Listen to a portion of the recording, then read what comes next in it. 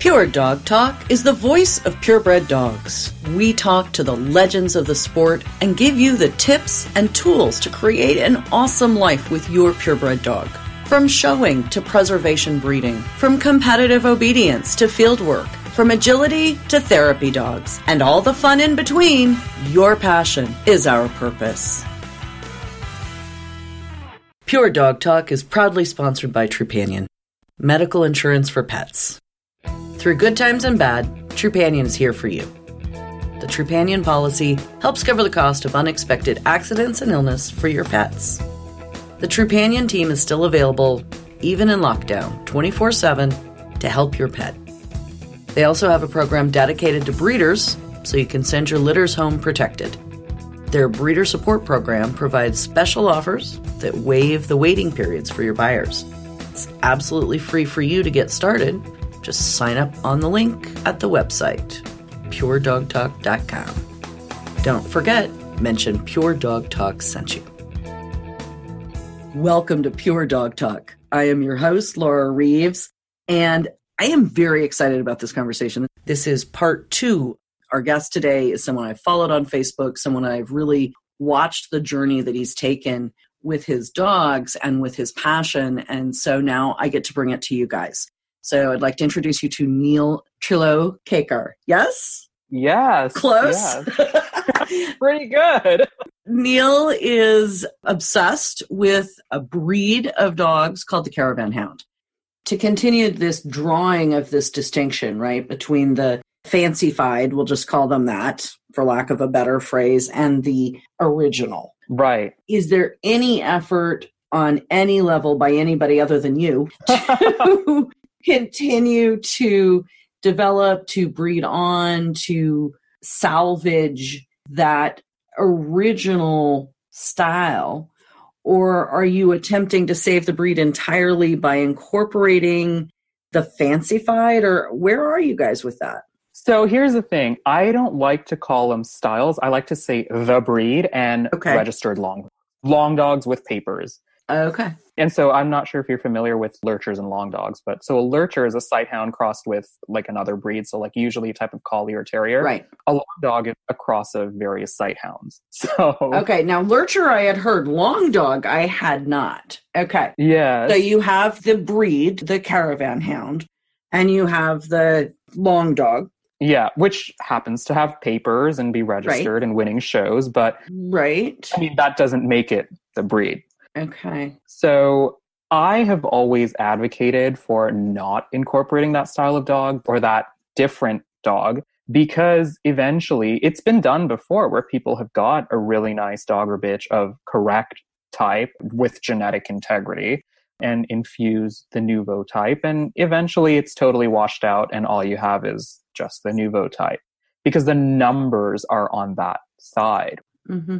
Thankfully, there's a couple of people that have taken a real interest in the original type and collected nice dogs. There's an attorney by the name of Abhay Arikar that is very knowledgeable and does a great job. There's a really nice restaurateur by the name of Pramod Salunke who had 2 very beautiful dogs and made them available for breeding to good people. And there's a friend of mine by the name of Shyam Barure who is a landlord in India. And he has the space and funds to collect and keep dogs.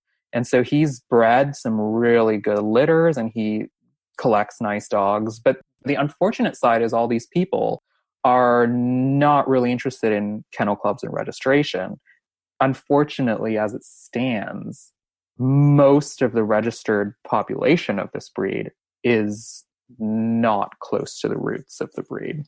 Are there Caravan Hounds in North America? Do you have any up in Canada? Do we have any in the States? Not that I know of. In 2004, I imported what I believed to be the first registered Caravan Hound, in quotes, to leave India. So, I mean, I'll tell you a little bit of my own history. I first came across the breed in like the early 1990s whilst I still lived in India. Okay. It's the same dog show where I saw my first Salukis. I saw my first Caravan Hounds. And so in the late 1990s, I became friendly with a gentleman by the name of Himanshu Gupte, who was the first one to really study the breed in depth. Like he went all around on his little bike to see dogs, photograph dogs, and just create a record of these dogs. And if you look at his photographs, the type is undeniable. It is a breed, like one after the other after the other. Right. And this is people breeding them without records, but they are breeding type. This is a breed. Mm-hmm. And so, I mean, I was corresponding with him for, I was like 9 years old or something. So I was going to say, I was pretty sure you were born in 1994. Come on. Yeah. So when I came to Canada and I got really involved in showings in juniors with Salukis and other sighthounds like Borzoi and Greyhounds and all that. And so in 2000, I published in Dogs in Canada about Indian sighthounds. And so basically my interest in study has gone back to that time. And every time I go back, I try to find out a little bit more. So in 2004, I decided I wanted to import this dog. And I chose a very well-respected, famous breeder there who's like the top kennel, president of a local kennel club. Mm-hmm. And, because one has been educated to believe that anybody that believes in these things is probably breeding purebred dogs, one goes with that. And the minute I opened the crate at the airport, my grandmother brought me this dog, by the way. Oh my gosh. The minute I opened the crate and that dog walked out, and I had seen the original type already, right? Mind you, at this time. And I hadn't really delved into what this individual would send me because I would expect. Right. And then out walks the dog. I knew the minute that dog walked out, it was not a caravan hound in the authentic sense. It had papers with a pedigree, but it was not. She was rose in her ears and she had a regular smooth coat and it was a party color. And she was a beautiful dog, really beautiful dog. And I even showed her in rare breed shows and I won a reserve best in show and all that. But eventually I spayed her and placed her because I didn't want to insult my own heritage that way and mislead. Perpetuate what did not represent the original and foundational. Right. The original type, my heart beats for the dogs that are out there in the villages and the fields.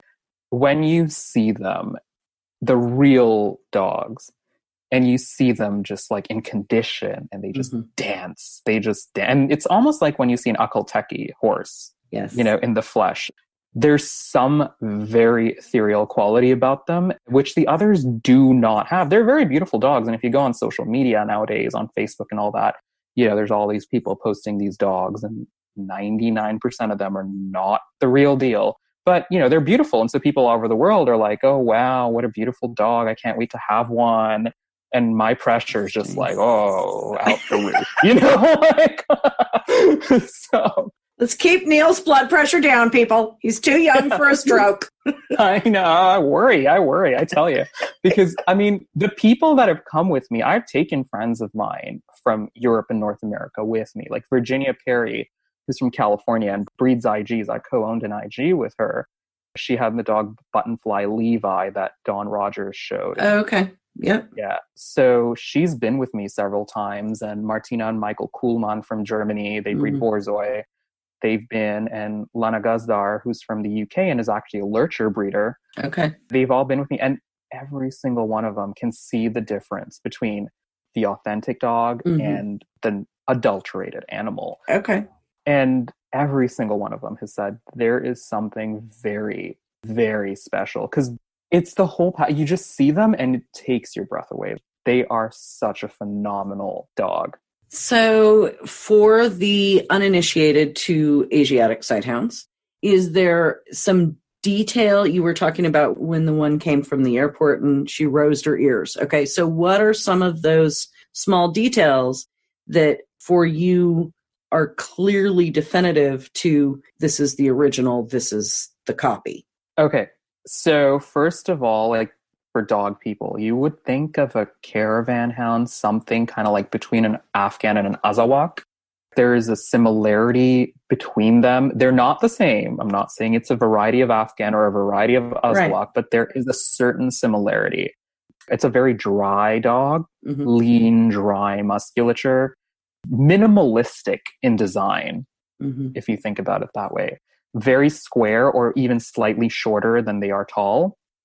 Very deep chested with a really good tuck up. Not a very long loin. It's a fairly moderate loin.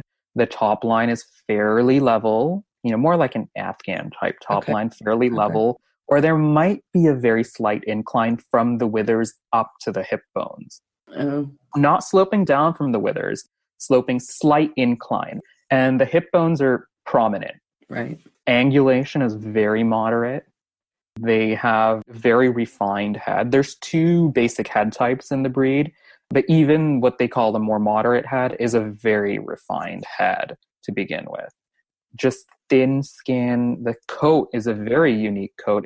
The only breed that I've felt the coat on, which is kind of the same, is some Shar-Pei have a similar coat that they call a horse coat, I think. The horse coat, right. That really hard, bristly hair. Right. And I think some of the Chongqing dogs might have a similar coat too, because it's very sparse. It's almost hairless on the undersides.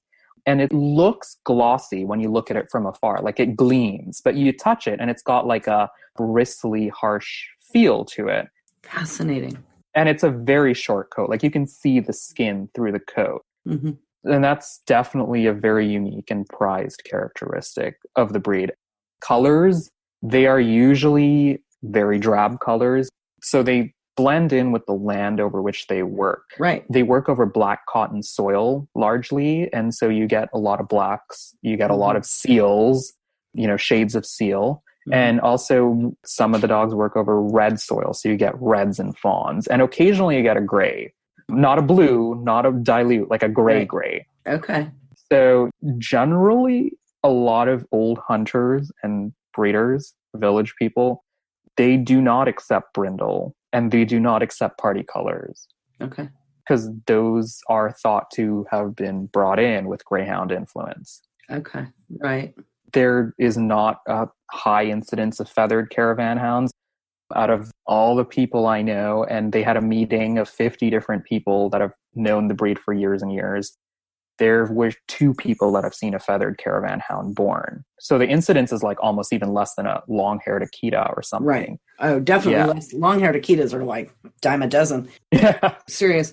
Okay, so their basic job then for the bandits, for the travelers, what was their job? Were they the bring in the dinner and guard, kind of like the Azawak, or what was their job? Yeah, so first and foremost, it's a hunting dog. So they largely for hare and fox. Fox because it's a vermin, and hare for food. In the old days, it would also be chinkara and black buck, which is a type of gazelle. Okay. But that doesn't really happen these days. So it's a hunting dog, but it also is, general alarm around the property. They're not aggressive. They're not supposed to be super guardy or aggressive, but they will alarm. Right. Sure. And typical sighthound, reserved, kind of cat-ish in their mannerisms, or how are they personality-wise? So personality-wise, they're reserved like most Asiatic sighthounds for sure. It's surprising. Most of them, they're raised in a very rough manner, the ones that live in villages. But they still end up being very easygoing dogs, honestly. They know how to interact with the world. And I'm very impressed with their characters. A lot of them are more well-adjusted than a lot of sighthounds I see in other parts of the world. But yeah, they're very, very easygoing. Reserved, and they know their people and they prefer their people, but they are generally quite sensible dogs. Right. And that's another difference between... I was just going to say, sensible sighthound, okay. They're definitely reserved, though. They're not going to come up to you and try to make friends. They'll just sit in their corner, bark a little, mind their own business. That's kind of their personality. There's another breed in the state south of where these dogs are found called a Mudhol hound, which is phenotypically very different. The history is very different too. And so that breed is super friendly. It's never met a stranger. So the temperaments are different too. Interesting. Hang tight, guys. Got a little bit of information for you. We'll be right back to the podcast in a minute. All right, folks. 2020 has, to put it mildly, presented some challenges for all of us. The good news, our patrons' numbers are still growing, almost daily. I truly truly cannot thank all of you enough for your support. It's been overwhelming. And for those of you who've had to reassess your budgets, please know I totally get it. And I will always be grateful for your belief in this program and the power of great content. Like the NPR of dogdom, Pure Dog Talk is here for you every day to make sense out of everyday things, to add nuance to your understanding and tools to your tech box, to bring history to life and propel the living history of purebred dogs into the future. Our patrons make all of this possible. The funds are specifically designated only for overhead. They literally keep the MP3s rolling. Meanwhile, the patrons-only After Dark Facebook Live and Zoom meetings each month truly have been a fabulous success. Conversation, support, laughter, some education, some mentorship, lots of encouragement, and even, randomly, the occasional adult beverage. So click the link at www.puredogtalk.com and become a patron today. Your small contribution helps make a huge voice for purebred dogs. I feel like we need to do a whole separate podcast on the dogs of India, because it's a country where I have a few friends there. I've talked to people there. I just feel like there's so much there that we don't know anything about in the West that I just think is fascinating. Well, there's layers and layers and layers, right? So, and unfortunately for the dogs of India, some breeds are in a really good situation, like Mudhol hounds are in great situation. The Rajapaliyam, which is, I'm not knowledgeable about them, but they're from the South. They seem to be in a good situation because they're true to type. Right. But then you have other breeds like the Caravan Hound, which is unfortunately gravely misrepresented to the world. Right. And the original breed is almost extinct. And we're hoping people will see the value in preservation of that breed. And then, for a Rampur Hound, which was a very well-known, if you look in old dog books coming out of England, a lot of them will mention the Rampur Hound. There's pictures of Rampur Hounds in those books. And then somewhere along the way, that breed, it's still registered, but the dog you see today is a greyhound. It's a coursing greyhound. Interesting. Yeah, there is a precedent for the Caravan Hound, so that's why we're really worried. Okay, so what is being done? What actions are being taken? What's your ask to the dog world? My number one ask to the dog world is please do not be swayed by what you see on social media. Not every Indian is an expert on this breed, and not every picture you see is an authentic specimen. I think people need to be a little bit more critical. And I think people that have a real heart and eye for sighthounds, they can see the difference. There's an essence that the original dog has, which the nouveau creation simply does not have. Right. I really hope, I see all the time these people all over Europe and North America, oh, wow, it's so exotic and they want one. No, you need to delve deeper. Don't order it online because trust me, I'll be commenting all over your dog's picture saying fake, fake, fake, fake, fake. So do you have any plans? Is there a way? Is there an organization? Is there a group? You talked about these people, the 50 people that got together. Is there some effort underway to get any of the authentic original issue breed to North America? So we would really like to see the breed prosper in India. At least have a somewhat stable population. So to that end, we've created an unofficial standard, but one that describes the original dog. Okay. And that's always available. If anybody wants to get in touch with me offline. We will have contact information. Yes, absolutely. But positive. I don't want the negative. Enough negative. Yeah. So, I don't want to hear about the death threats. That's all I'm saying. Yeah. I mean, if I go missing on one of my trips, it's got to be a kennel club person that's done me in. No. Oh my gosh. Gosh. I mean, I'm joking, but I'm not because that's happened. Okay. So maybe we don't want to talk about the dogs of India. I don't know. So, yeah, I mean, my main ask is just really be critical and study and don't believe everything you see on the internet. Shocking. Yeah. Yeah. And learn to look at type. And if you have an eye for dogs, you will see the differences. It is so clear. They are so stark. So, Neil, we will be providing pictures in the blog post. So people will be able to go to look at this. Will you be able to provide me with, this is a photo of the original issue style, and this is a photo of the knot? So I will provide you with photographs of original style. I am hesitant to provide pictures of the knot, but, just Google Caravan Hound or go on Facebook and search Caravan Hounds and you will see a plethora of the other. And, I think anybody with a real eye for a dog will spot it right away. Enough people have told me they see a vast difference between what I'm showing them. Right. And what they're seeing on various Facebook groups or on, when they Google Caravan Hound. And so you want to keep the preservation of the Caravan Hound in India rather than export it to North America to save it here. The export piece is complicated because someone in India would have to do the veterinary work and all that. So until the logistics of that are figured out, we can't really discuss that because that involves a lot. It's an entirely different ballgame than importing a dog from anywhere else in the world. Right. Because you got to do a whole bunch of different things. And the dogs are not really kept by breeders. They're kept by people in villages. So It's a whole... It's a process. Yeah, it would be nice, but the process is a little bit more long and drawn out. So we'll see kind of where that goes.